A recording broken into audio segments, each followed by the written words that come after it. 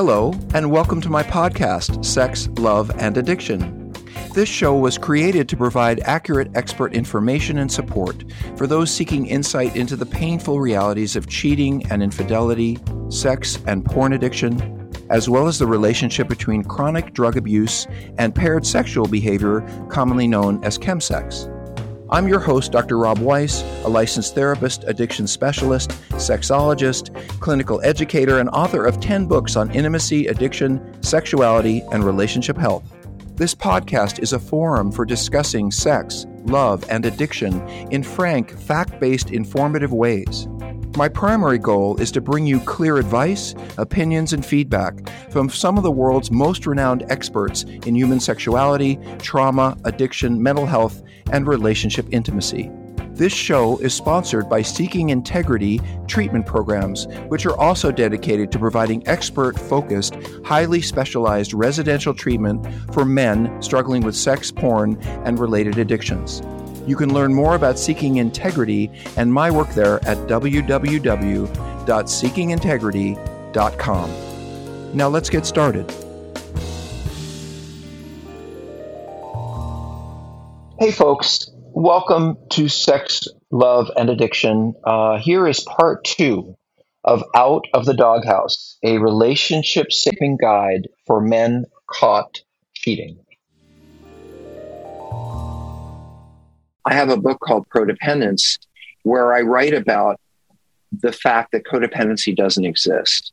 And one of the ways I write about that is I was teaching a course about codependence. And I was saying, you know, I can understand why they buy all these books and they do all this stuff because they're so frightened and worried and they want to come to some kind of peace and understanding.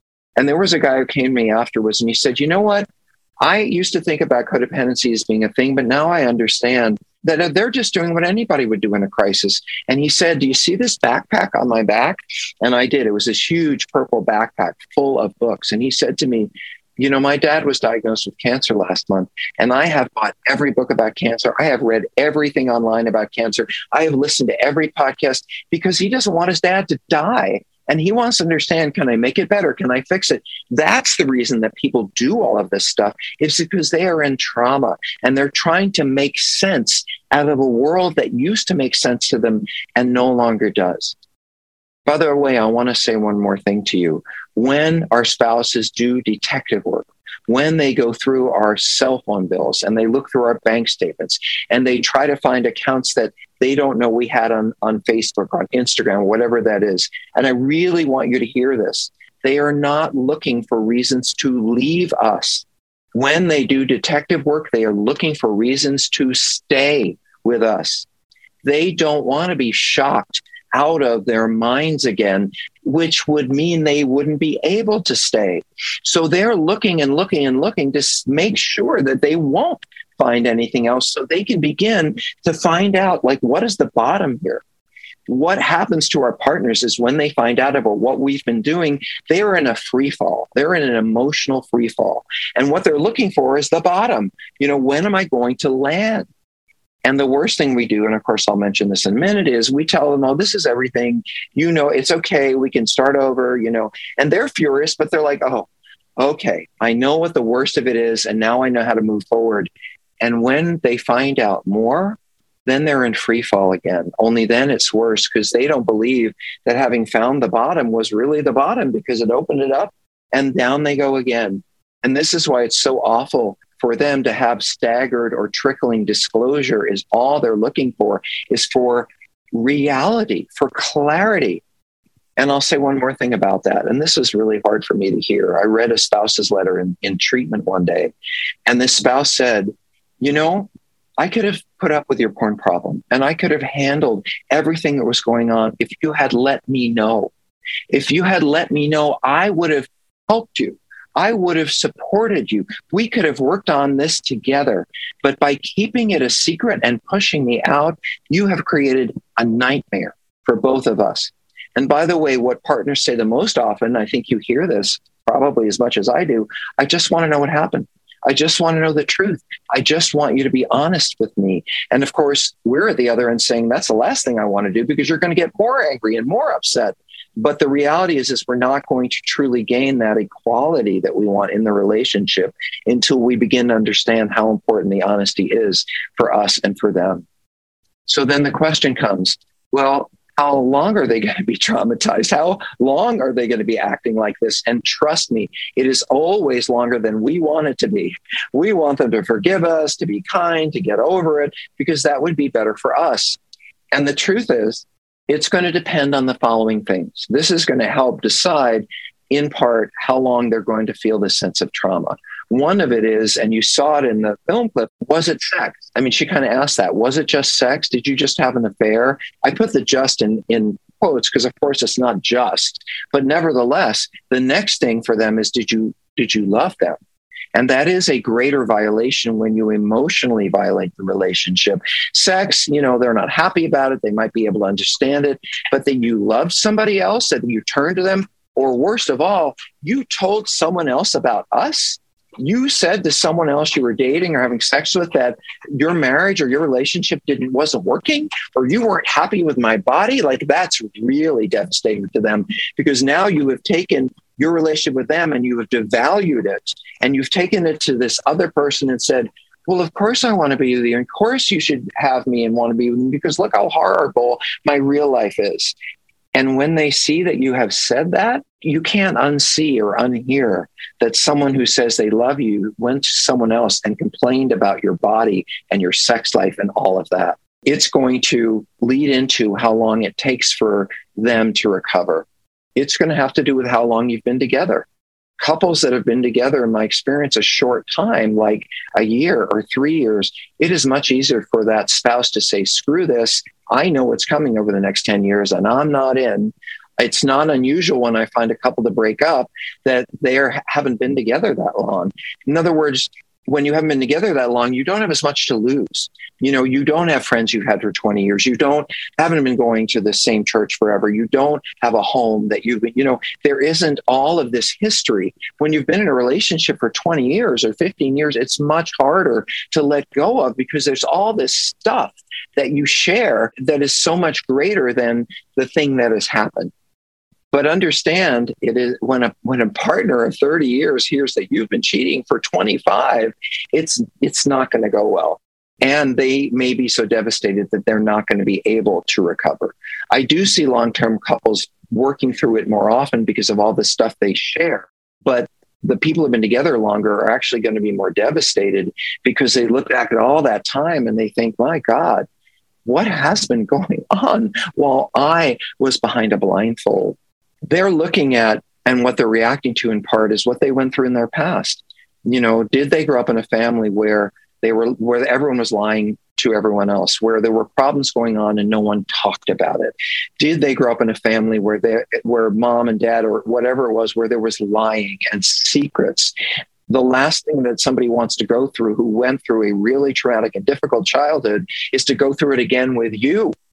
And so feeling all those feelings from the past that they experienced then is overwhelming for them, because, and I'll just say this to you, I really love this idea that feelings have no time. If my mother dies today, I don't just experience the grief of my mother dying. I feel the grief of when grandma died and my uncle died. And the feeling of grief is one thing. If I get excited about something and I feel this sense of love, I feel all the love I've ever felt. I feel like excitement I've ever felt, because feelings have no time. And if your spouse has deep feelings of the hurt they experienced earlier, and you reawaken that hurt by your behavior, they're going to go right back to what happened to them in the past, and they're going to bring that into the present with you. And it's going to be harder and take longer for them to heal. So, exactly what I just said. If they have a history of trauma, that is all going to get reawakened in the trauma that they're going through with us. If you have children, it's going to be a whole lot harder. They understand in ways that we don't how our children have been harmed. They understand in ways that we may not in the beginning how much more time we could have spent with them, how much more invested we could have been with them, how much more of a difference we could have made in our family lives if we were more present, more available, helping more, involved more, and not out there doing this thing and keeping secrets and hoping that they don't find out. Finances are a big deal. Not every couple has financial challenges, but could you ever put too much money in your kid's college fund? If you're involved in a church or a religion, could you tithe too much? If you're not a religious person, could you give more money to charity? Could you help people who are in trouble and need help? Or do you want to spend it on sex workers? I think our spouses absolutely see whether they're in financial need or they're not. They don't want to see the money having gone into some present you bought for someone else, because you could have bought a present for me, is what they're saying. And they're absolutely right. So the finances can be, and by the way, they don't trust you there either. It's like, okay, so if you took the sex out there and you lied about it to me, what else? Are you spending money I don't know about? If you're buying things I don't know about, for all I know, you have a whole other world out there that I don't know about. And so they don't trust us. And it's not unusual, by the way, in a situation like this, for them to say, fine, I'm taking over the finances, or I want the lawyer to give us a separation and I want to know every penny that goes by. And as I said before, it isn't that we necessarily did anything financially. It's just trust. If you don't trust somebody, then it doesn't logically follow that they're going to trust you in this area and not in that area. They're going to not trust you at all. And they're going to be looking out for where they are vulnerable. And finances is not unusual for that to be the place. By the way, a lot of my compassion and sadness goes to the women in particular who may have 3 kids and the 2 partners are barely getting by on the money they make. And now she can't throw him out, or he can't throw him out, or he can't throw her out, because they need that money to take care of the family. They need that money to pay the bills. They need that money to get the car payment, or they need that dual income to make sure those kids get what they need. And there are many, many women and men who are being cheated on who don't have the choice or the option to move away because they need that money. They can't afford a lawyer. There are all kinds of things that leave them stuck in that relationship. And, they just have to put up with it. And I think that's, a really challenging and difficult situation. And by the way, they often don't have the money for therapy or the time to go to meetings or, ways that those of us who have resources are able to figure these things out. We talked about that. There is something called resiliency. It is a native thing that has to do both with our experiences growing up and our DNA and our biology. And some people are simply more able to bounce back than others. So your partner's resiliency, him or her, is about what is their native ability to experience very difficult circumstances and get through that intact. And some people, they fall apart and they're going to be a mess for a while and all their old issues come up. And some people are able to come to terms with what happened in a more stable way. And that may have nothing to do with what happened or what happened in the past. That may just be who they are. And resiliency is a gift that all of us do not have or do not have to the same degree. And finally, I think this is finally how long they're going to be in this trauma, rage, confusion, I hate you state is going to depend on what kind of support they have. Are they going to groups? Are they going to therapy? Are they getting support? And part of the problem with being a sex addict or a porn addict is it's not like being an alcoholic. You can, I think these days, as a spouse or partner, go to your neighbor and say, I think my husband's drinking too much. You can go to your clergy or your therapist or your friend or your mother and say, I think he or she has been using drugs. We sort of in our world accept and understand that there are people who end up in those situations and they are broken and they struggle. We've seen enough exposure on TV and in the movies and all that to chemical dependency to understand what that might be. And it's not as shameful, thank goodness, in the world we live in today. But go to your neighbor and say, my husband has had sex with 30 sex workers in the last 2 years and gave me an STD. My boyfriend, my lover, my wife has had 3 affairs in the last 2 years and gave $5,000 to the person that they were having the affair with while we were struggling. It is so much harder to say because every partner feels like, first of all, this must be my fault or I must have contributed to it. And there are a lot of people, mothers and clergy and all kinds of folks who will say, well, sweetheart, if you just had more sex with him, if you just been more engaged with him, if you just made him or her happier, this would have never happened. And how easy that is for them to say, because it isn't happening to them. So it is not unusual for the spouses I work with to have very little support because of the amount of shame and fear that comes with this going on in their relationships. You just don't want to. And as I said earlier, do you want to tell your mother and your sister what just happened, knowing that if you stay together, there's going to be a Thanksgiving in a year? And how are they going to look at you and her? You know, how are they going to look at you as a partner? How are they going to look at you still being together? How is that family going to deal with knowing what someone they love has been through by you? And you all have to sit there at the dinner table and get through that turkey and stuffing. You know, whatever your beliefs are, whether you're faith-based or not, people who are often have an easier time saying, maybe this happened for a reason, or maybe there's something I can learn for this, or maybe, you know, God put this in my path for whatever. Those are comforting, stabilizing experiences for people of faith. But I got to tell you, there's a lot of us who are not people of faith. And it's very hard for us to come to terms with why does such a bad thing happen to a good person like me? And that's a really tough one for them to answer, because they can't say, well, there was something for me to learn here.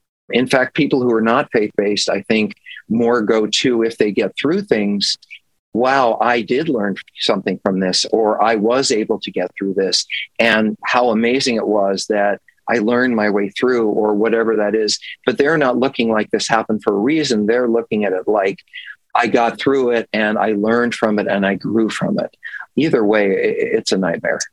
So what they're going through is something I call the emotional roller coaster, which is one day they love you and one day they hate you, and they look over at you and you're looking at that magazine and playing with your family and they're like, oh my God, I love you so much. And the next minute you're on the phone by yourself and they think, I know they're at it again. They're probably talking to him, and, you know, all of that stuff. And that's really crazy making for them and for us, because we walk in the room and the morning went well and we're thinking, oh, now I'm home and it's going to be great. And they've been thinking about it, and they went to a therapy session and they realized between the morning and the evening that they fucking hate us. And we're like, but I didn't even see you all day. You were in this place. And yeah, that is their roller coaster. And what I say to them is, welcome to your new normal.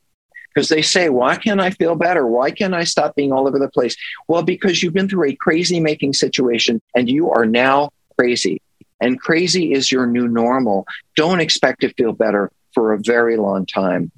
One of the things I think that's particularly difficult for our spouses is they end up in this place called ambivalent love, where they both love us and hate us at the same time. And that makes them completely crazy. Which one is it? It's crazy making for us, but we can say, okay, there's a good morning and tonight didn't go well. You know, that's the way it is. But for them, it's like, how can I look over to you and feel all this love and faith and trust, and then look at over you and think I hate you and you ruined my life. And I don't even know which one is true. That is and by the way, both are true. So it's a very tough one for them to experience, because their life is completely changed in ways that they never expected, they didn't want, and they don't really understand. So one of the things I would want to draw your attention to is that each of you is in a different place. You know, you may be at, okay, now it's on the table. Now I've been found out. Now I know what I need to do and I'm going to get to work. But your spouse, they may have just found out about this. I mean, you've known about your acting out for as long as you've known about it, but they may have known about it before and thought it stopped. They may be just running into this, or they may be just running into the amount of it. And that is completely overwhelming to them. So the same thing happened to both of you at the same time, that this, you know, disclosure or this problem you both became acutely aware of it, because now they're in touch, or they have a realization of what's happened and they're really upset. But it's not like you both went through a car accident, because you have known about this all along. You have known what's going on. But spouses are often introduced to things that are brand new, things that we knew about for years. And so in our early healing, we can be in very different places. And by the way, this is where therapists can really go wrong in couples therapy, because they have a couple coming in and we are so contrite. And we are so wanting forgiveness, and we are calm, and we know what we've been through, and we feel terrible. And we're looking there like, what can I do to make this better? And our spouses are crying and laughing, and they gain 20 pounds and they look like a mess, and they haven't been taking the care of themselves, and they're screaming and crying in the session.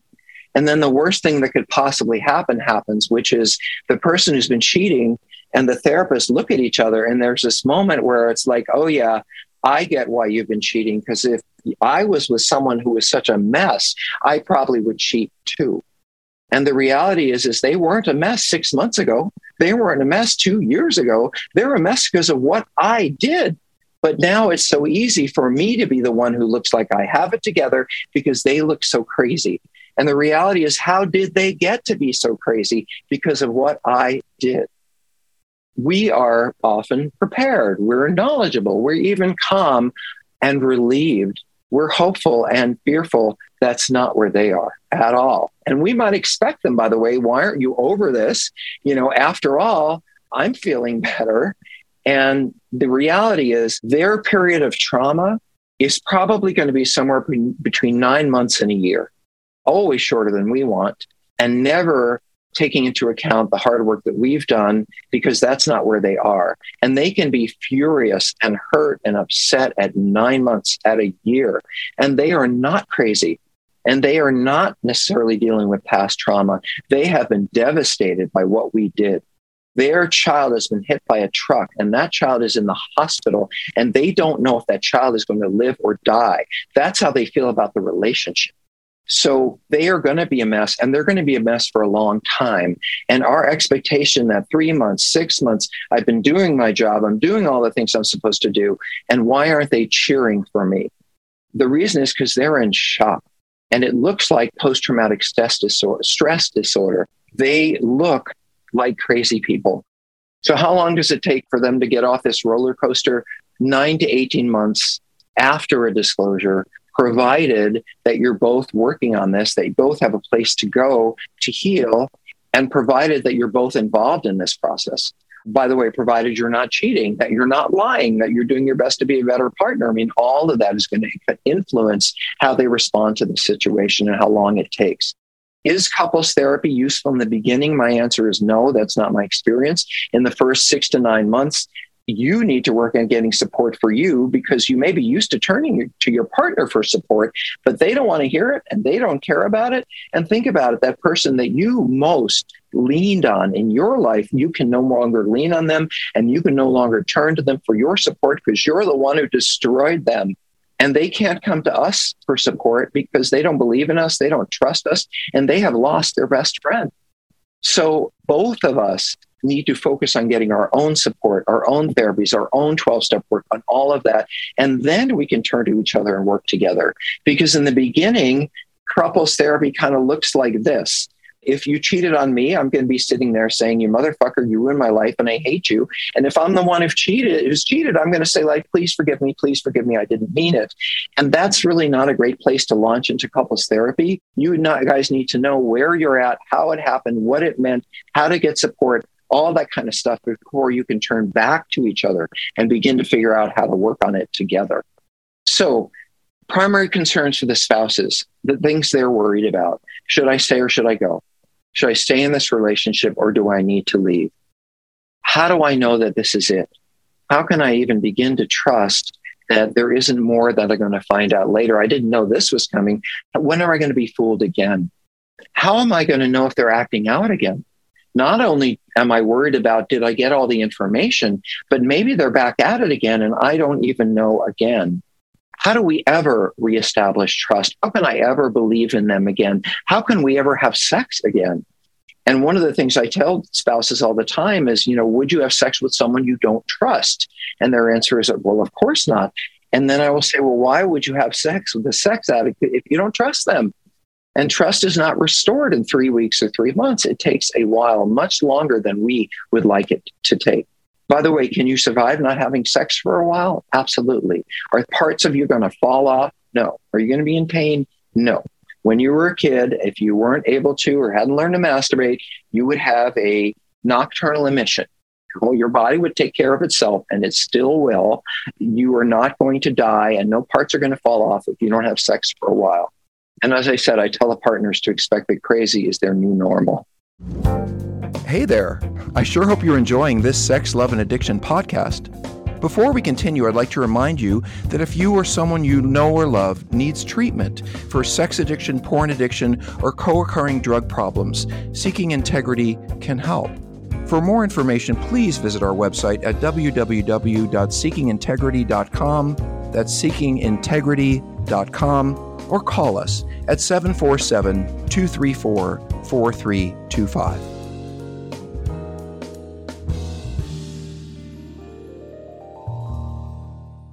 So this is what spouses deal with.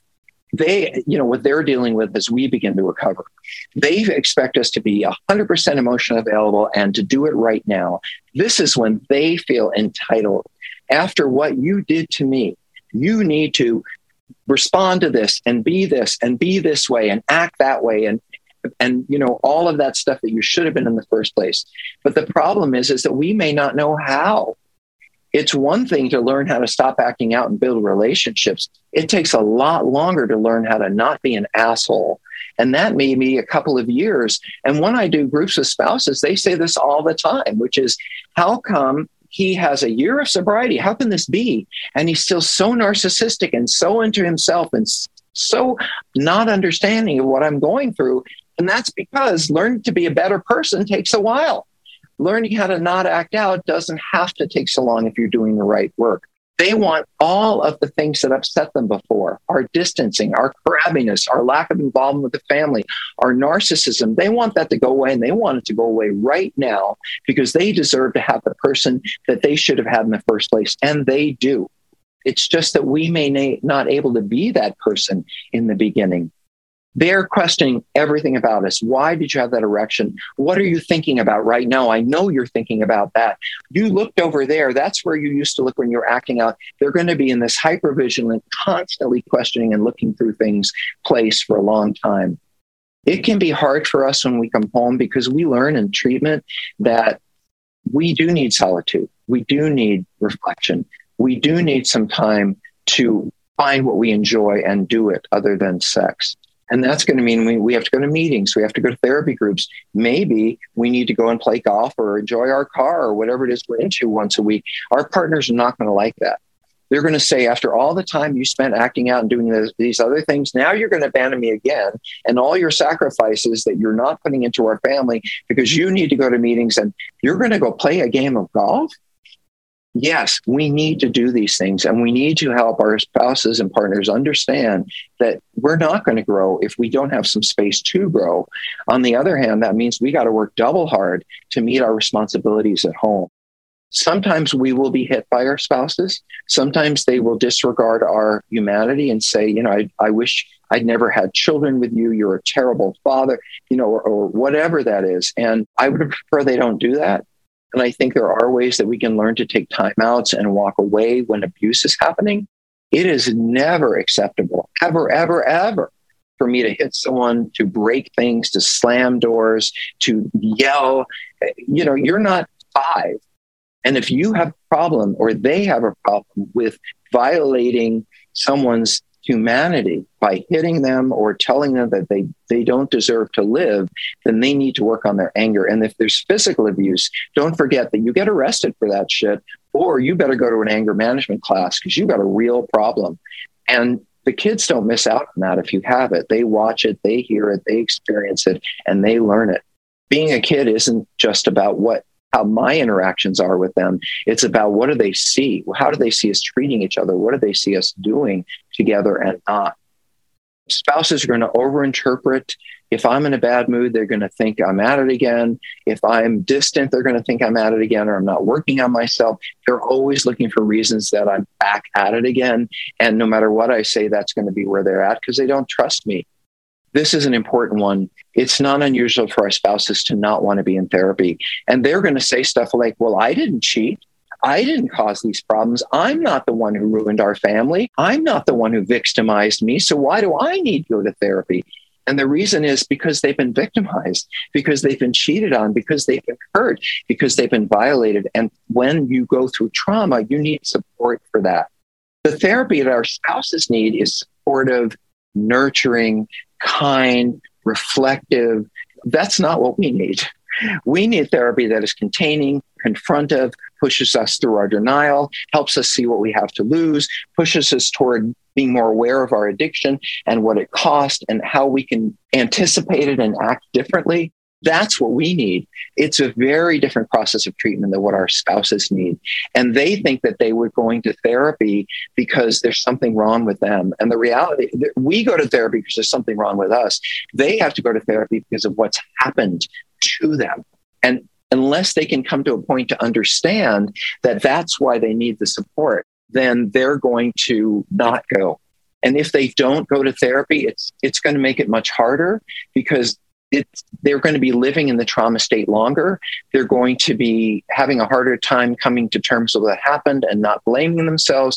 All of this is what happens if they don't have a place to go to get support.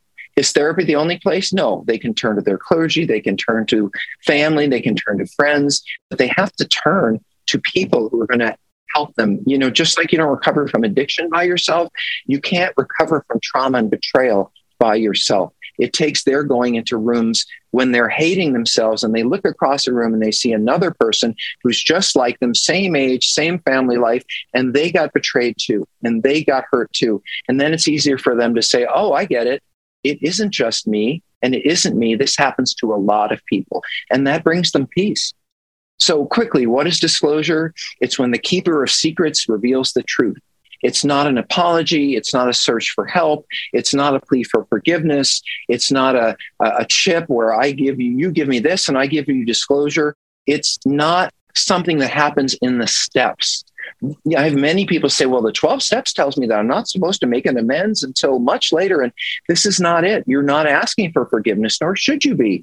This is simply giving the spouse information that they should have had all along and they haven't had. And we give that information to them in order to help them not lose their minds. They will say, oh my God, I knew that was going on when we went on vacation. And in some way that is comforting for them because they felt it, they experienced it, they kind of knew it. And we said by gaslighting, oh, you don't know what you're talking about, or that never happened. It is validating for them and comforting for them to understand that they weren't crazy, that this was going on all along. And that is really the beginning of their healing, because if they believe us and if we are honest, then they can begin to let go of the what's going to happen next. And I can't live with this. And they begin to move into the solution. But disclosure is required. And I'll say this to you. If a couple is not going to stay together, there's no point of disclosure. The purpose of disclosure is to bring a couple closer together. The purpose of disclosure is to restore or grow intimacy, to create that equality that wasn't there. If you were going to divorce me, I'm not going to give you disclosure because I don't want the history of what's happened and what I've done to land in front of a custody attorney. If you are willing to work it out with me and stay in here with me, and yes, I will tell you everything that's happened. If you say to me, well, I'm not going to decide what we're going to do until I hear disclosure, I'm not sure I would do disclosure. So disclosure is not an apology. It's not forgiveness. It's not a bargaining chip. I said this earlier, but I'm going to say it again. We did some research on what happens and how often partners who have been cheated on get partial disclosure, drip, drip, drip of pieces, not in a therapeutic way, but okay, fine, I'll tell you this, and that's it. But actually there's more, and then you tell them that. It is tempting for us, an unfaithful partner, to attempt damage control or trying to have control altogether by revealing a little of this or some of this or not all of this. In fact, in the research study that a couple of colleagues of mine did, a majority of us, almost 60%, and a big majority of partners, almost 70%, reported that there had been more than one major disclosure, and this is a nightmare for them. We think we're getting away from something. We think, oh, good, they don't know the worst of it, and they never will. Or how about this one? What they don't know won't hurt them. Well, the truth is the more they know, the less they're going to hurt. Not right away, but over time. What they want is honesty. They want to know what the hell is going on in my life, in my home, with my family, and they have a right to know that. So to be in the doghouse means to admit defeat. It means here's your chance to learn about humility, to learn empathy and respect. It's an opportunity with your spouse to learn to listen and reflect rather than react. It is a time to really be able to hear what they have to say and not defend it, because you're looking at the whole picture with them and how it's affected your whole lives and not just what's happening in the moment. It's a chance to not learn how to not defend yourself, because what we've done is not defensible. So we might as well live with the reality of who we are and what we've done.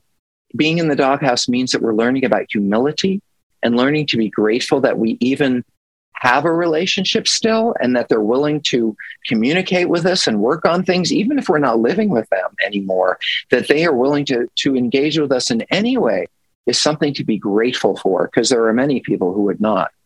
It's an opportunity for us to learn that our partner may not see what I see. They may not agree with it. They may not even be right, but that I can tolerate that. And I don't have to fight back because they thought that I was having an affair while I was just at the grocery store. I can say, yeah, it wasn't what you think, but it doesn't matter because it happened 3 years ago and I don't need to be right now. Being in the doghouse means that we understand that we do not get a gold star for meeting minimum relationship requirements, for going to therapy, for going to meetings, for doing the laundry, for filling the fridge or whatever it is. We don't get a good job for that. That's what 9-year-olds get. We just are doing the things that we should have been doing all along, or we need to do, being as troubled as we are. And if anyone's going to give us a gold star, it's not our partners. And this is where I get to tell you my little story, which is about a guy who went to a 12-step meeting and he had 90 days of sobriety. And all the guys in the meeting are like, oh my God, I'm so proud of you. You did great. You got 90 days. That's fantastic. Woohoo. And then he goes to his therapy session and he holds up the chip and he says, I have 90 days. And everyone in the group is like, that's fantastic. Wow. Pass that chip around. You did great. The therapist thinks it's wonderful. And then he goes home to his wife or a husband, whatever he has at home, and he says, hey, honey, I got a 90-day chip. What do you think about that? And he or she says, well, big fucking deal, because we've been together for 3 years, 12 years, whatever it was, and you want me to cheer for you because you haven't cheated on me in 90 days when you had been cheating on me for 12 years. And then we go back to our groups and our therapy and we say, God, my partner's a real bitch. I mean, all this hard work I'm doing, and he or she just can't see how much I deserve to be cheered for this hard work that I've done. And the reality is we absolutely do need to be cheered for. That's why we have to build relationships with people in program and sponsors and therapists and clergy and whatever, so they can cheer for us. But it is not our partner's job to cheer for our recovery. It is a minimum requirement that we are focused on recovery as far as they are concerned, and rightly so. To be in the doghouse means that we are going to find people and activities and situations that are going to help us move toward health. Situations that are not sexual, that are non-romantic, but we will get our needs met without having to turn to a stranger and not having to turn to the partner that we hurt, and not demanding that the spouse that we hurt, that we let down, also turn around and be our support, because that is abusive. Okay. Can you learn empathy? Yes, but it is a late stage of this process. What is empathy? Empathy is the capacity for me to feel what it is you might be going through, to anticipate what you might be going through without going through it myself. So if you crashed your car, and I've never run my car into anything, empathy is, wow, that must have been scary for you. And that's your new car. I know how pissed that you must be at yourself about that, or that other person who hit you. That's empathy. I'm not going through it. It didn't happen to me, but I can imagine what that must be like for you. And, I can imagine what it must be like to be cheated on. I can imagine what it must be like to go to the bank account and find that there's nothing there. Empathy is our ability to anticipate and feel and then talk about what we believe a difficult situation might be causing someone we love. It's what we lack when we're cheating and acting out with porn and relationships and sex workers. And because we don't want to have empathy when we're acting out. I don't want to think about how it's affecting my partner. I don't want to think about how it's affecting my family, because if I did, then maybe I'd have to stop. So we are anti-empathy when we are acting out. It doesn't mean we don't have it or it can't be developed, but it does mean as long as we've spent acting out, working very hard to not feel the reality of what we've done. And going into treatment, by the way, means that someone like me is going to say to you, look at what you've done and how it's affected the people you love. And my hope is that once you get past, I'm such a piece of shit and I hate myself and I can't believe I did this, that you will move to, I can't believe what my spouse might be going through. I can't believe what my family might be experiencing. That's empathy. Beginning to believe and understand that others are suffering too, and thinking about how, and then commenting on that, or at least acting in a way like you understand it. And if you don't get it, you should always try. Try to be empathic, try to be compassionate. This is one of the reasons why I wrote Out of the Doghouse. I knew that all of you were not going to go, oh, I know how they're feeling. I knew that it's a late stage part of recovery. However, if you can approximate behavior that looks empathic, maybe then you will start to gain what you're looking for. In other words, empathy can be learned by doing it. One of the things I wrote in the Doghouse, and I wrote it really extensively, is here's what empathy looks like. Here's how you respond. Here's what you say. Now, I'm giving you a cheat. That book is direction about how to look empathic. It may not be about being empathic. That's not the point. What I want you to understand is if you act empathically, then your partner will respond in a good way. And if they respond in a good way, hopefully you'll say to yourself, that worked really well. And as an addict, I'm thinking, I worked them really well because when I acted like this, they responded like that. Great. I don't care what your motivation was. Keep doing it.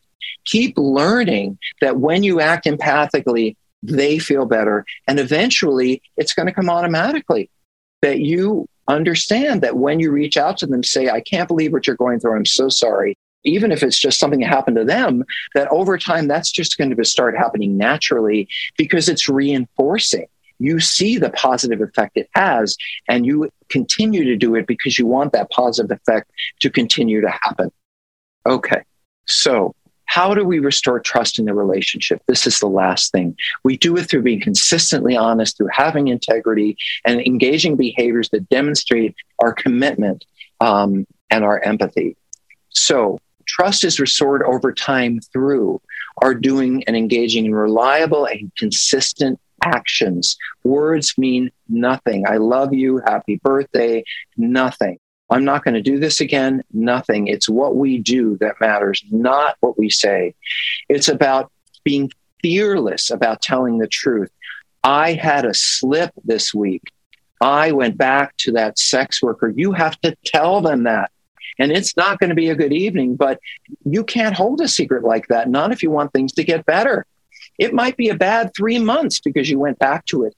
But the thing that's going to be different is your spouse is going to say to themselves, they acted out, but this is different. They told me, wow, I actually know what's going on. They've been honest with me. And remember, the thing I said they most want is to know what the heck is going on. And when we are honest with them, even if it's stuff they don't want to hear, they begin to regain trust. We keep our commitments to the things we have promised. When you leave treatment, when someone leaves treatment, I tell them, put on your refrigerator what you're going to do Monday, Tuesday, Wednesday, Thursday, Friday, Saturday, Sunday, each day what you're going to do for your recovery.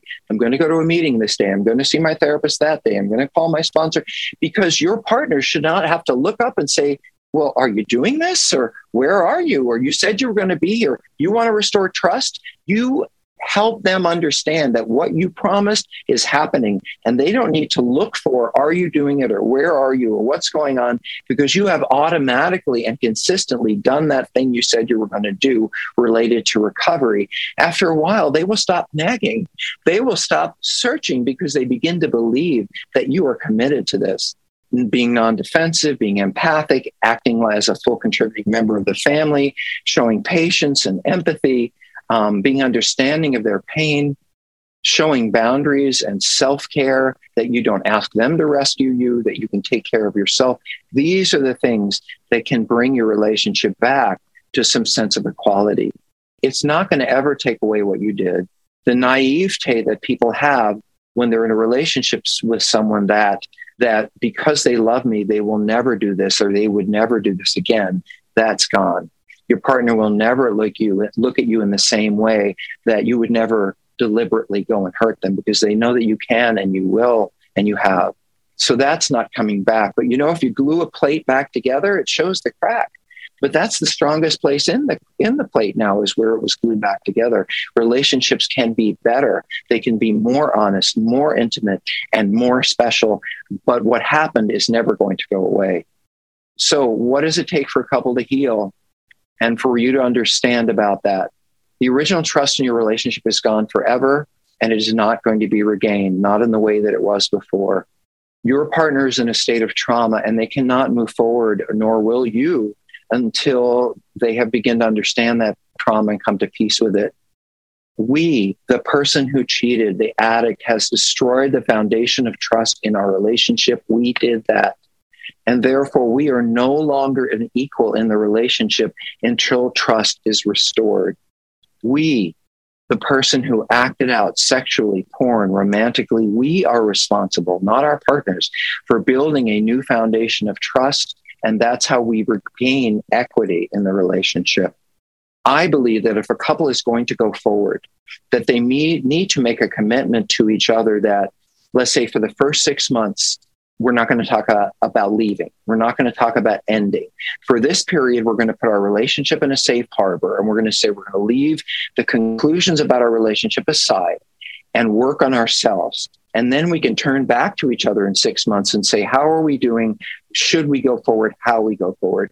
I would prefer that you don't bail in anger, and that you don't threaten leaving or threaten because things aren't going your way or theirs. Let's put this aside and say the relationship and the enduring state of it, let's not worry about that and just do the work that we're here to do right now.